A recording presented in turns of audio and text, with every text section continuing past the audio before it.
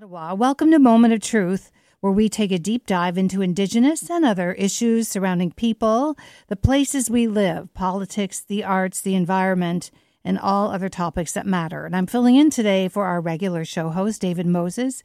Today on Moment of Truth, in the first half hour, I'm with Deanna Durham, Manager of Indigenous Initiatives at Kids Help Phone Line, and later on in the show, Rachel Pulfer from Canadian Journalists for Human Rights. So, Deanna, welcome to Moment of Truth. Thank you. It's your first time on our show. Mm-hmm. So the Kids Help Phone Line, what is it? So Kids Help Phone, we're actually in our 30th year this year. Next week marks our 30th birthday. So we provide support to young people across Canada.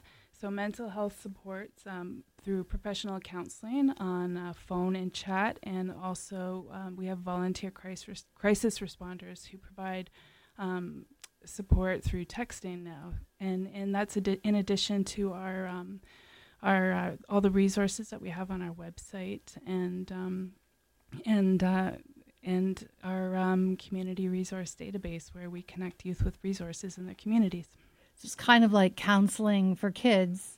They can call in and get the counseling. Yeah, any young person. So it's youth as they define themselves. So we see young people from age 5 up until 29. Age 5 are reaching out. On their own, they're reaching out? Sometimes.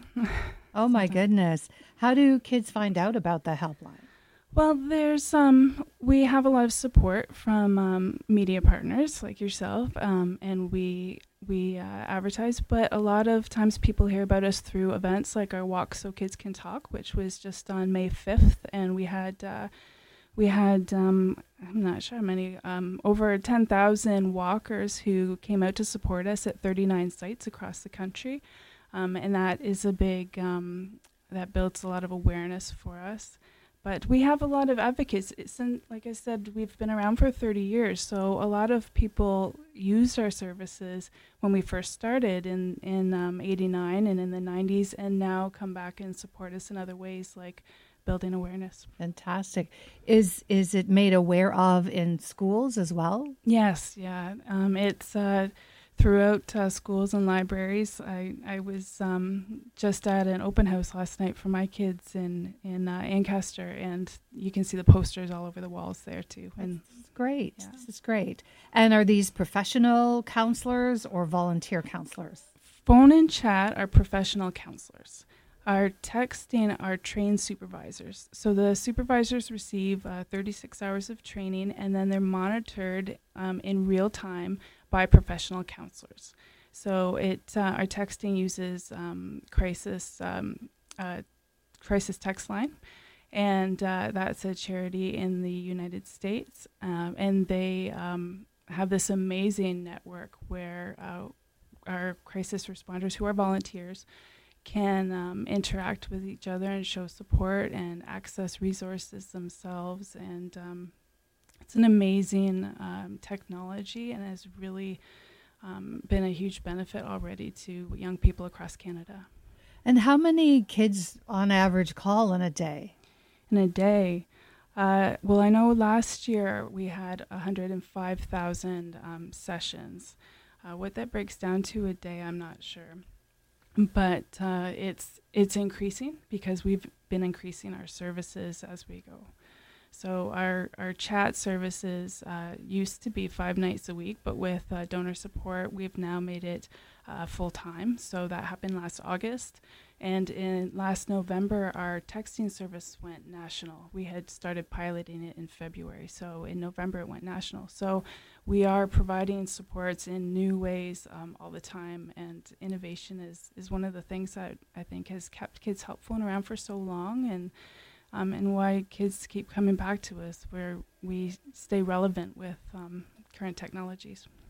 Are most kids texting and chatting or phoning? We're finding that as we expand into chat and text, more young people are using texting, and to a lesser extent chat, and then to a lesser extent phone.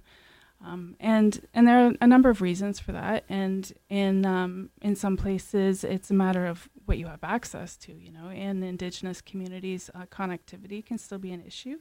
So they may only be able to reach out through phone. But at the same time, with phone, you don't necessarily have the kind of private space to make the call, right? Exactly. That's what I was thinking. Yeah. So you can be in your room and send a text and not worry that someone's listening. Yeah, and that happens a lot. And we get texts from kids who are in the middle of class and in the washroom during school and things like that. So, and who would think that, as a teacher, who would think that their young person was texting for help, for support, during class, but that's reality.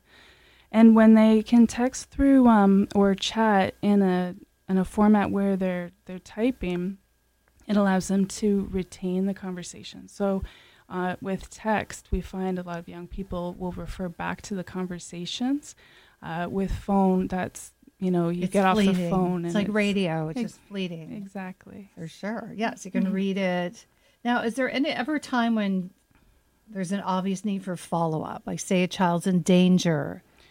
We do have, so with phone and chat, those are completely anonymous and confidential. So if a young person does identify their location and the duty to report is triggered so their life is in danger, then we will contact for emergency supports.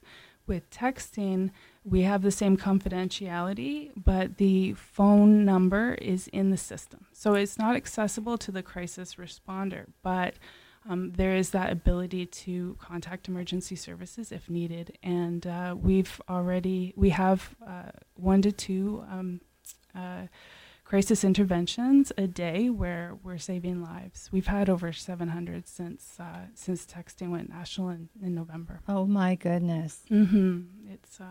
How does someone respond to that? Well, we stay on the line with them if we can. So it's not the crisis responder that they're talking to or the counselor who calls in. Like someone else in the office calls in and we stay with them all the way. Often the young person asks for support. So in the case of if it's someone on the phone, they may say, I do need help. Please send somebody. So it's life-saving, and it's scary to think that this wasn't around over 30 years ago. Well, you mentioned duty to report. What prompts the duty to report? I mean, that might be one instance. Well, when the person's life is in imminent danger, and and that's one of the requirements for it. But we're also looking, as we work more with Indigenous young people, at other situations where they're not in danger of violence or taking their own life. It could be something where we had a discussion recently about how to handle young people who are exposed to the elements, who contact us and say, I have nowhere to go. How do we handle that? And we're looking now at treating that in the same way. So there is the general kids help phone line. Any kid can call, and then your focus is on Indigenous kids, Métis, Inuit, First Nations from across Canada. That's my role as the manager of Indigenous initiatives. So I work to ensure that we're doing our very best to support Indigenous young people and also to lead the organization through reconciliation efforts. So I'm a First Nations person myself. I'm Mohawk, and I have settler ancestry as well from Six Nations.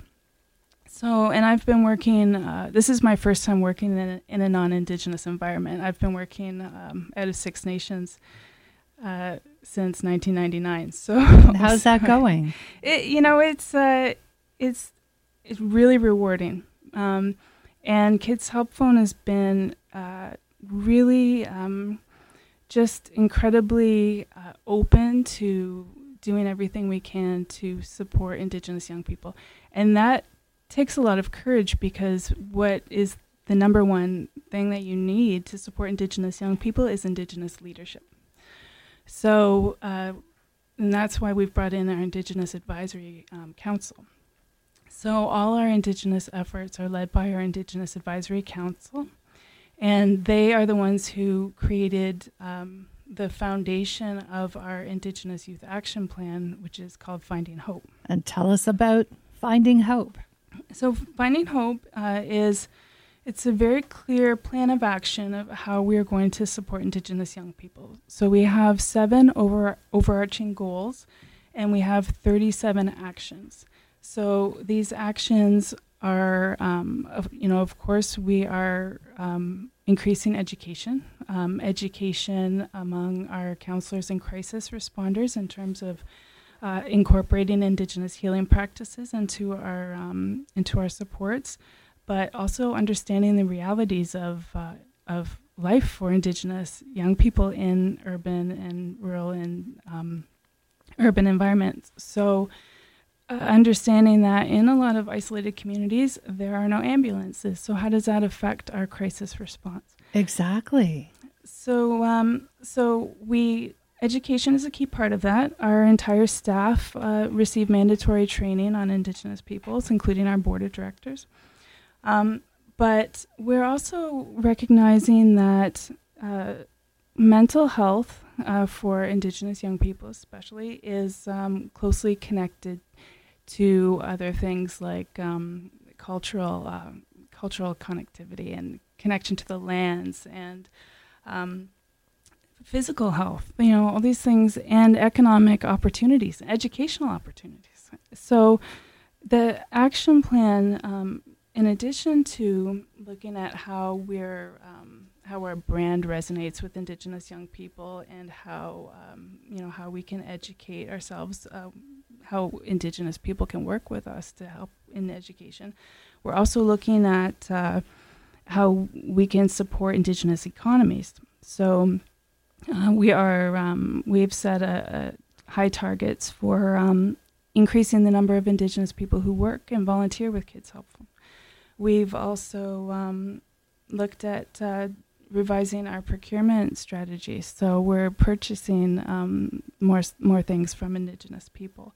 So, and one of the ways that we're doing that is through an example of this would be through the photography on in Finding Hope in the document.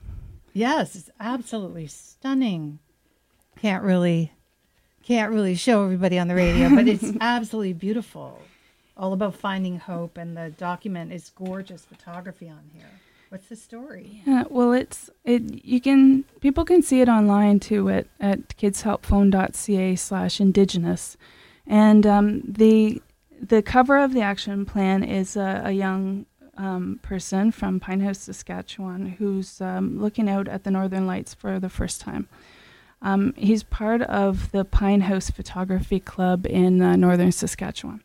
So as we were going to design with the action plan and recognizing that ensuring Indigenous young people see themselves in our outreach materials, so we already had plans to increase the number of photos of Indigenous young people in our outreach materials.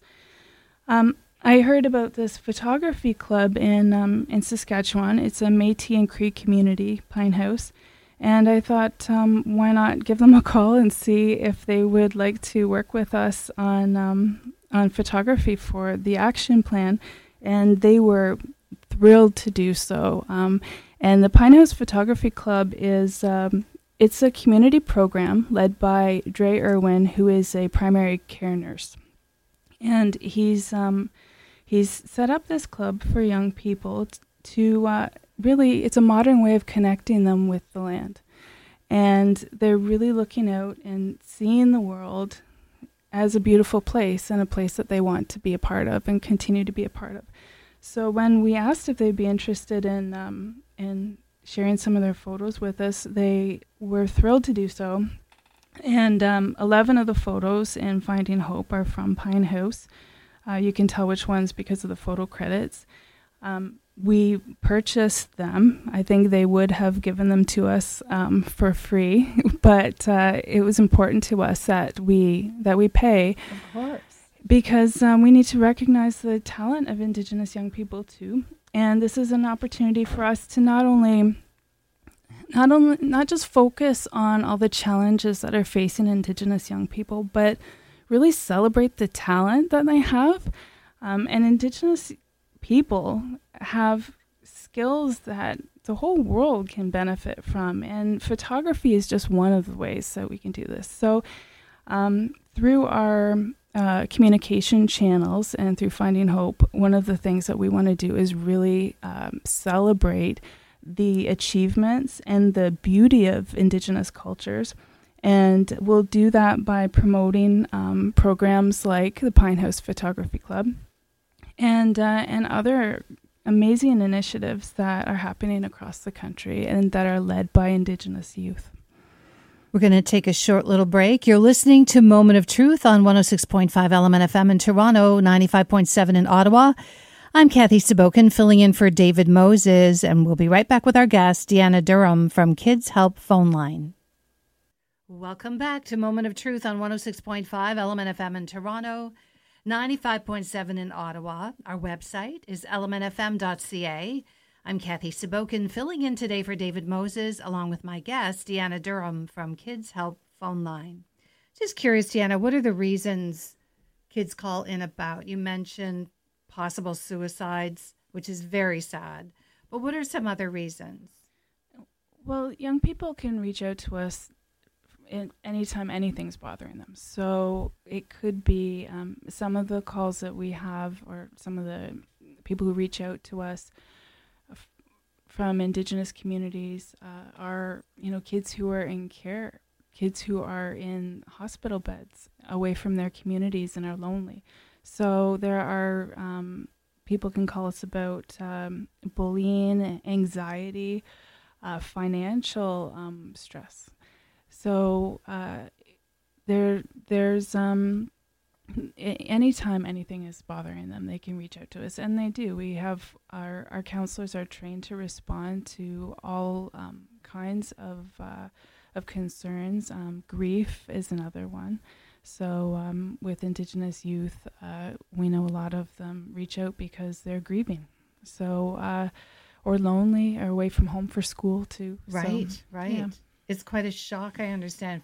So you live in a fly-in community and suddenly you're in school in Toronto. That's a huge leap. It is a huge leap. And now there are some people, I know in Winnipeg, there are young people who are displaced from their communities due to flooding, who have been in Winnipeg living in an urban environment and now are moving back to rural communities. And some of them are 8 years old and have never been in a rural environment. So there's all kinds of situations where people feel kind of geographically displaced.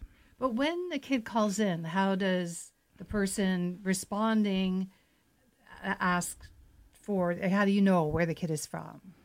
What the kid's going through? If you have someone who's a Toronto counselor and a kid from a tiny First Nation calls in, there's a disconnect right there, I think, of understanding.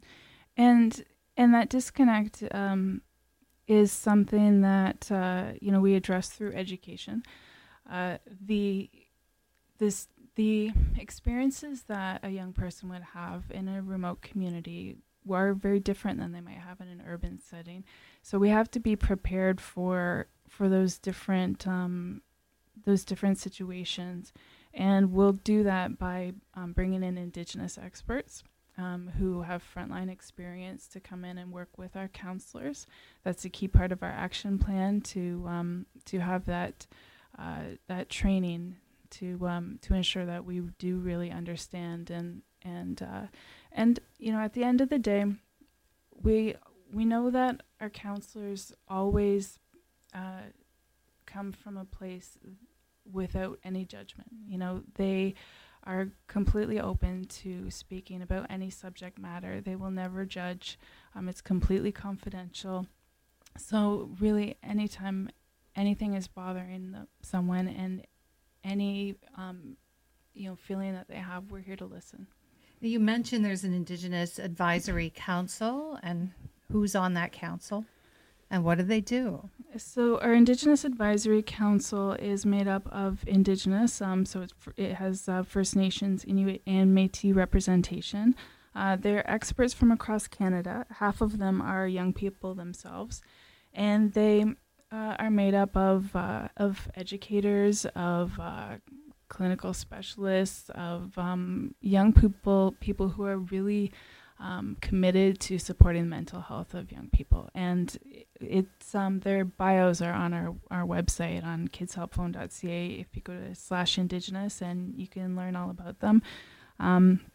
And what they do is they are leading all these efforts. So we began with a strategic planning session where 22 of our staff came and met face to face with the advisory council, and basically said, this is a service that we provide. These are the resources that we have.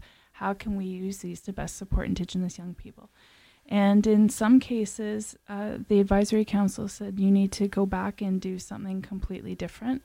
We have a program called Counselor in the Classroom, where one of our counselors has a phone conversation with a class. And it's really a way to kind of break down those barriers and encourage help-seeking behavior. Under the action plan, we are developing an Indigenous stream of that program.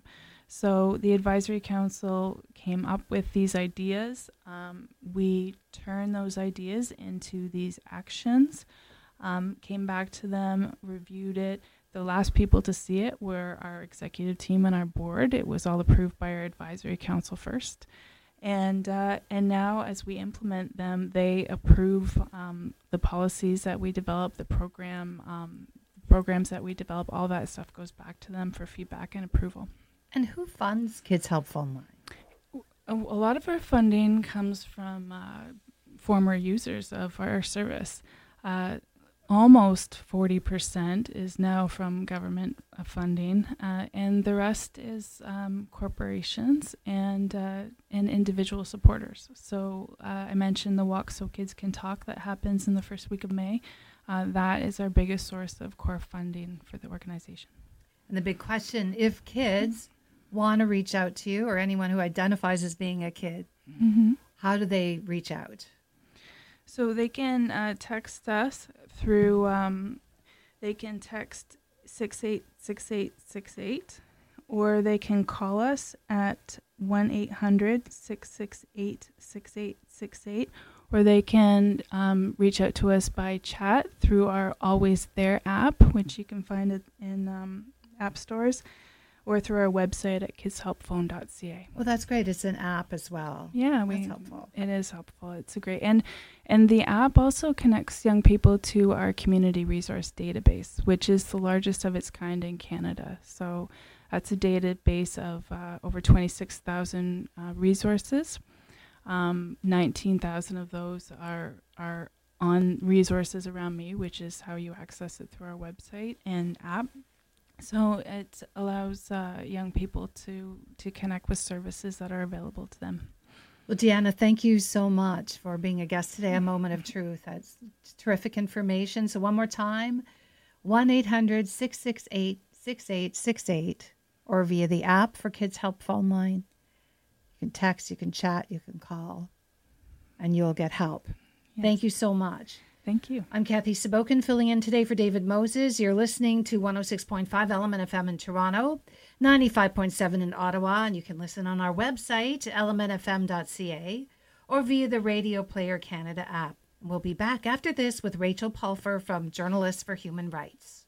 Well, welcome back to Moment of Truth on 106.5 Element FM in Toronto, 95.7 in Ottawa, and we're live streamed on our website, elementfm.ca. That's ELMNTFM.ca, and via the Radio Player Canada app. I'm Kathy Sabokin, filling in today for David Moses, and I'm with Rachel Pulfer, Executive Director of Journalists for Human Rights, live with me in studio. Welcome back. Thank you so much, Kathy. It's wonderful to be here. We spoke to Rachel a few months ago, and we pulled her back in because there was a huge announcement last week. Mm-hmm. Before we get to the announcement, for those who don't know, kindly explain what the role of Journalists for Human Rights. Sure. So Journalists for Human Rights is Canada's largest homegrown media development organization. We've been in business, I guess, since 2002, and we do what is called media development, which is strengthening journalists' ability to do their jobs, whether that be working to create an enabling environment for good media to thrive, training journalists directly. And in Canada, we also have an Indigenous rights program, which I was here last to speak about, where we train youth in communities on the basics of media. And we train non-Indigenous journalists on how to cover Indigenous stories with depth, empathy, accuracy. And you go to other countries as well. It's not That's just right. Canada Oh, and yes. Indigenous communities. And what are some of the countries you're involved in? So we are currently in the Democratic Republic of the Congo, South Sudan. We just started a new project in Mali. We've been in Jordan for several years, and we work with a diaspora network of Syrian journalists, mostly in Turkey. This project will allow us to considerably expand the work in the Democratic Republic of the Congo, in Jordan, with the Syrian journalists, and also it will allow us to launch a new program in Kenya. Okay, well, before we get to that, now we're going to get to that, just a little bit more about what you do on how you do it. So, for example, does a journalist from Canada volunteer to go to another country and then train a group of people? There's the way we like to explain it, because it's more. We're trying to get to the most accurate description possible. This program in particular will allow us to create a wonderful network of partnerships between the best of media in Canada, which I'm delighted to say includes APTN, and the best of Global South Media, with whom we partner across those 4 countries I mentioned. We will be sending journalists from here over to work side by each with their counterparts in a variety of media partners across those countries. And we like to describe it as a program of skills exchange. The journalist selected to go from here obviously has some sort of key skill, whether it be covering gender-based violence or data journalism or investigative skills that they will be imparting. But what we found in so many of these programs is that they also learn so much from their Global South counterparts. And that's the part which is going to be really interesting. We can't just go thinking I'm a teacher, because no. We have so much to learn all the time. We're always students, really. Exactly. It's the best approach. Exactly. And then technology, et cetera. Do you send engineers also who help set up a radio station? That's an interesting thought. Are there radio stations that you're setting up? Storytelling. It's more storytelling and skills. We work with partners who are already, to some extent, set up. And we send over journalism trainers who can help them in areas where they've identified they need support. We don't do so much of the technology piece, but that is something we could consider looking at as we go through this program. All right. And as a result of giving others the tools to tell stories, what's happened? What are some success stories? Okay, so this is the fun part. For example, earlier this year in our Syria diaspora program, we worked with a fabulous network of Syrian journalists on coverage of a very, very sad story. A young man who had live streamed the honor killing of his sister, which is tough stuff. So we worked with this network to showcase that this, put a spotlight on the fact that this had happened, and engage with the Bar Association of Aleppo, which is a network of lawyers, and the Syrian Islamic Council, which is a network of imams, on what should be done, ethically speaking, about the situation. And there was about 11 pieces of coverage through the February-March period that we were focusing on this particular story. And as a result, the Syrian Islamic Council actually issued a fatwa in mid-March calling out honor killing as un-Islamic, which is incredibly powerful. That's a success story. Yeah. It's a tough one. Oh, yeah. Oh, my goodness. Yeah. Are any of the journalists ever in danger? Oh, yes. No, it's a challenging environment in which to work. When we first went into South Sudan, for example, we were working with a network of journalists there, and the situation, it was like open conflict between media and authorities. And what we were able to do there, thanks to the expanded support of the Government of Canada, is work with police, national security, members of the Army, Army Brigadiers General, and also this entity called the Media Authority in South Sudan, whose job it is to arbitrate disputes between media and authorities. It's sort of a remnant of the British Media Council concept that is quite common in a lot of these environments. And as a result of this work, we were able to build a coalition of support for media freedoms as laid out by the Constitution of South Sudan. The media laws that govern media there are actually quite progressive, as is often the case in many of these places, but nobody knew about them and nobody understood them and nobody was enforcing them. And so this work helped to surface these laws, made it clear that there was one authority, the Media Authority, that was supposed to be arbitrating these disputes, and ensured that the police and various government officials and the national security apparatus had an understanding of these laws. And as a result, in 2014, when we first started in South Sudan, deaths of journalists were at Afghanistan levels. In the last 2.5 years, no journalists have died in the course of their work in South Sudan. And in the past year, no journalist has been incarcerated either for their work. Oh, my goodness. Brave journalists to go there. Very brave. As well. Very brave, yes. Oh, my goodness. So let's get into your new program. Mm-hmm. And you got a huge funding boost from Global Affairs Canada. I'm going to let you explain. Sure. So we had been working with folks at Global Affairs and also with our network of media partners. Conversations started in 2016.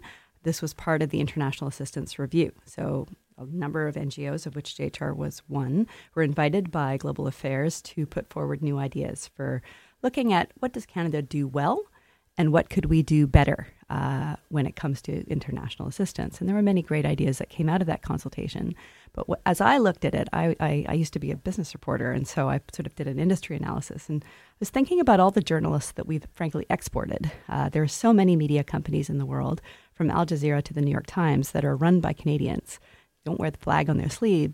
But the reality is that we do have this sort of core cadre of really, really strong journalists who've come up in the field through a journalistic tradition that is very much steeped in the ethics of balance, accuracy, fairness, et cetera. And so I thought, well, we do journalism well. We should be doing more journalism through media development. We should be giving back, in a sense, through those skills. So I made this proposal and discussed it with Troy Reeb of Chorus and also with Wendy Freeman of CTV, and folks at CBC and a range of other partners. And we had this fabulous set of partnerships with CTV Global and CBC, where we were sending over some of their top journalists as trainers already. And so I thought, well, maybe we could adapt some aspects of that existing program and scale them so that we could do more of that work and send over more people to do more training and produce more stories and work with their Global South counterparts to produce more stories on a variety of human rights issues, but with a special emphasis on women and girls. And there's been lots of questions about the women and girls angle. To explain a little bit about that, over the last 12 years of media development practice, starting in really Sierra Leone and Liberia, what JHR saw is that in these environments that are post-conflict or hot conflict, the kinds of stories that are daily coverage in Canada, stories about health, education, environment, child welfare, are in those environments too often regarded as women's issues and therefore not as important as stories about politics or conflict or which militia is taking out which militia or whatever the issue is in the conflict at the time. In South Sudan, it was a constant stream of coverage about the peace process and its endless stop-and-go quality. And so what we found is that by prioritizing women's stories in those contexts and women and girls' stories and prioritizing women as experts being quoted in these stories, but also as journalists in their own right and providing them with specialized training to help them to take on leadership positions in their media partners, we saw a flowering of coverage of these kinds of issues that helped to then engage authorities and stakeholders in solutions. What are we going to do when there's a rural hospital that is not staffed by a doctor, for example? That's a problem. It's a problem, and, for sure. And putting a spotlight on that, within a couple of days, Liberian Health Services had sent a doctor to that hospital. So, yay. Mm-hmm. And now I love also that we're giving women and girls a voice. Yes, it's very, very so important. needed, especially in a lot of places where women are still very oppressed. Correct. So the average is it's about 5 to 1 men to women when it comes to the ratios of the gender breakdown in our various media partners in these places. And what we've seen also is the reality that in a scenario where women are so underrepresented in media stories, so underrepresented in coverage, that means 50% of the population is not getting a fair shake when it comes to having their voices heard, being able to articulate their issues, and find redress. And so we thought, well, in the spirit of fairness, accuracy, and balance, we need to rebalance that so that we end up with a more fair picture of what's going on. And they have to learn how. Exactly. Well, we're going to take a quick break, and we're going to find out how they learn. You're listening to Moment of Truth on Element FM, ELMNT FM. I'm Kathy Sabokin, filling in for David Moses. And after this short break, we'll be back with Rachel Pulfer from Journalists for Human Rights. Welcome back to Moment of Truth on Element FM, 106.5 in Toronto, 95.7 in Ottawa. Also live streamed on our website, elementfm.ca. That's elmntfm.ca. I'm Kathy Sabokin, filling in today for David Moses, along with my guest, Rachel Pulfer from Journalists for Human Rights. She's told us about a huge infusion of funding from Global Affairs Canada. It's going to help with giving more voice for women and girls by training them how to tell stories, be journalists. Any other success stories you want to share? Well, just to give an example of how this type of programming works in one of the most complicated environments in which to work in all of our country programs, we have this fabulous partnership with a school in eastern Congo, in Bukavu. It was launched by a man named Prince Marhula, who is a radio journalist, a station manager, a lawyer, a award-winning human rights journalist, and then once he at one point won an award for human rights journalism he had done with us, and took the award money to basically build a school for journalists in the region, using our curriculum as the basis for the school's pedagogy. And but in 2014, he was working with a young woman, student journalist, and there was a problem. There was a militia that was committing mass rape. This part of Congo is known as the rape capital of the world for the way that rape is used as a weapon of war. And so they decided to follow the story and spotlight who was funding this militia because there was a political purpose behind this. And it came to light that it was a parliamentarian who was actually quite powerful.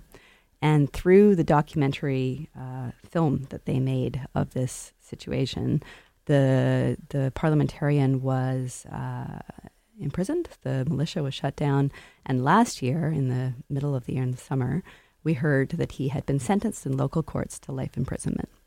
And when I explained this story to the then Minister of International Development, Marie-Claude Bibeau, she came to our gala last year in October of last year.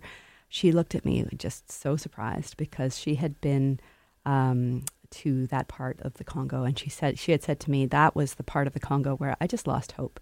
It didn't seem as though anyone cared about the situation of these women. There was generations who had been broken, their bodies and souls broken by this horrific use of rape as this instrument of war. And yet here was, through storytelling, through media, a way to spotlight a horrific incident, and then the result was that the person responsible was brought to justice. And that's the kind of work that keeps me going in the morning. Huge work. What about in Canada? Does this have any impact here? Well, what we've seen, and I'm going to be very interested to see this and track it as we roll out this program. We've had these programs with CTV, with Global, with CBC. We sent your fabulous Karen Pugliese over to South Sudan last year to work with the South Sudanese broadcaster on decolonizing media. I thought, who better than Karen Pugliese to do that work? And what's been fascinating is seeing people come back And they come back with this acute understanding of why what they do matters so much. Because we live in a society where, yes, there's lots of problems for media. Yes, there's situations where we keep hearing about fake news. And the business model is eroding and all of these issues. The Globe and Mail sadly has announced some voluntary severance round earlier this week. But the reality is that we live in a society where we have pretty rigorous oversight. And when you go to an environment like the DRC or South Sudan, and you see what life is like when you don't have this, determined, focused cadre of reporters providing that oversight and keeping people safe from the governing class,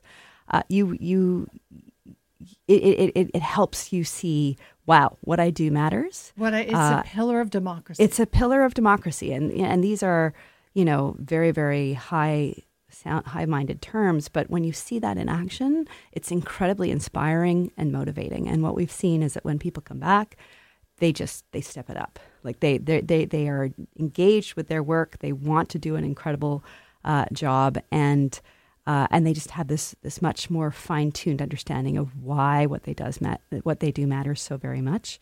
And that, I find, has been hugely energizing, both for us and for the partners that we work with.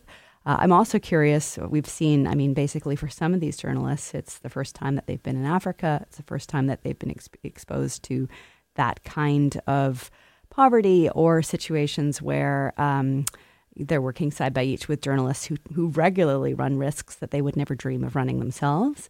And again, what I've seen is this incredible inspiration to come back and really, step it up to do your job in an environment where you have so many more protections and so much more support in this. You mentioned the APTN. Mm-hmm. They're new. We're new. Mm-hmm. A new there was sponsor. Is that the right partner? Mm-hmm. How does that partnership work? Okay, so for the period of the program, once we get things up and running, and there's a small mountain of paperwork still to be done, but probably as of February of next year, we'll be in a position to be able to put a call out to APTN's network of reporters and journalists for candidates to apply to be with us to go overseas. And so the APTN will screen those candidates.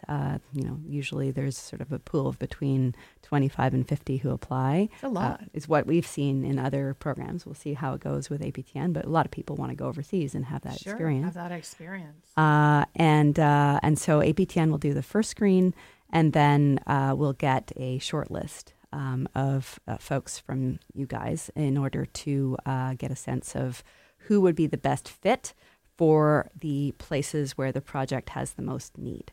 And so we do that final screen, and then we match the successful journalist to a media partner in a given program, and then we get organized to send them over. Obviously, there is an element of the media partner has to coordinate backfill, and so we give people a fair bit of lead time for all of this to happen. And then the journalist goes over after a fairly in-depth pre-departure orientation in Toronto, and then in-country orientation in country. You get a sense of what you're up against. That's right. We don't really know till you're there. But exactly. And we want to make sure people are as set up to succeed as they can be. Right. These are challenging environments. They're working with people who have literally seen it all, and they need to be in a position where they can really win that newsroom's trust. Yeah. And so we want to make sure that people are sent over with all that they need to succeed in those kinds of environments. Just a personal question. You seem so passionate. Rachel's eyes light up talking about this work. What drew you to this? Well, I grew up in developing countries. I was a child of the land of development. My father was a CEDA field officer in Lesotho in the 80s, which is a tiny little country surrounded by South Africa. And we also lived in Swaziland. We lived in Papua New Guinea. And I just remember when I was in those environments, the government of Lesotho at one point ran out of paper because somebody had embezzled the budget. Oh my so goodness. you had to bring your own paper to get, your driver's license paperwork printed or whatever it was. The king of Swaziland at one point appropriated a quarter of the country's budget for a Learjet for his personal use, his and his family's. And this is the kind of thing that, goodness. I mean, this is what can happen when there is there is a lack of oversight. There's other elements, obviously, that are problematic as well. But I thought when I heard about Journalists for Human Rights, my skill set is journalism, and that makes sense because you can work with and through journalists to reach so many people and ensure that they have an understanding of what's going on in their society. And so it proved at our South Sudan program. It's the smallest government program in the Canadian government's bilateral envelope of funding. It's the smallest grant, but it's having, according to the former Ambassador Alan Hampson, the largest impact because we reach up to 4 million South Sudanese a day with the kind of human rights reporting that we've been training on. And a lot of that is thanks to Karen's work because she was working with a South Sudanese broadcaster and they have one of the largest reaches. So. I believe it. Karen's a force. Mm-hmm. She's amazing. She is. She just won another award, too. She did. She did. She's going to Harvard. That's right. Yes. That's right. A fellowship? Yeah, I can't wait to send her a yuppie sweater. I know. Oh, my goodness. Harvard. Who wouldn't want to go? Well, that just shows the level of people you're sending and the type of people who are brave and willing Committed. to literally go the distance to help give other people in the world the tools to get their stories out there. That's right. And ground their societies. I mean, one of the things that I've come to realize, and Éric Trottier said this last year, we built a partnership with La Presse, and he said, I asked him, why did you want to be part of this program? And he said, because journalism is a foundation for a free society. And through the gift of journalism, you're giving people the capacity to evaluate and understand and be informed about what's going on, and that is just so valuable. So yes, it's a pretty amazing program. Yeah, and I think this is a really important message to hear that it's not all fake news out there. There are really hardworking people with their hearts and minds in the right place. Well, a big in part terms of telling stories, getting the word out there, and even risking their lives. A big part of what we believe, and we actually have a campaign running right through this month of May that we launched on Press Freedom Day, is that the best way to fight fake news is with real news. And so by strengthening journalists' ability to produce real news, we can help to clarify, what is truth, what are facts, and help people to understand both what goes into the process of producing quality journalism and where to put their trust. And if someone wants to find out more about Journalists for Human Rights, where can they find out? Well, they can go to our website, www.jhr.ca. There is information on Twitter, following our Twitter handle @JHRNews. And then it seems as though we've been doing quite a lot of media as well over the last little while. But jhr.ca is the best spot. Rachel Pulford, thank you so much for coming in today and enlightening us. It's Rachel Pulford from Journalists for Human Rights. I'm Kathy Sabokin. I've been filling in today for David Moses, and you've been listening to Moment of Truth on 106.5 Element FM in Toronto and 95.7 in Ottawa. Have a great day. This show was brought to you in part by APTN.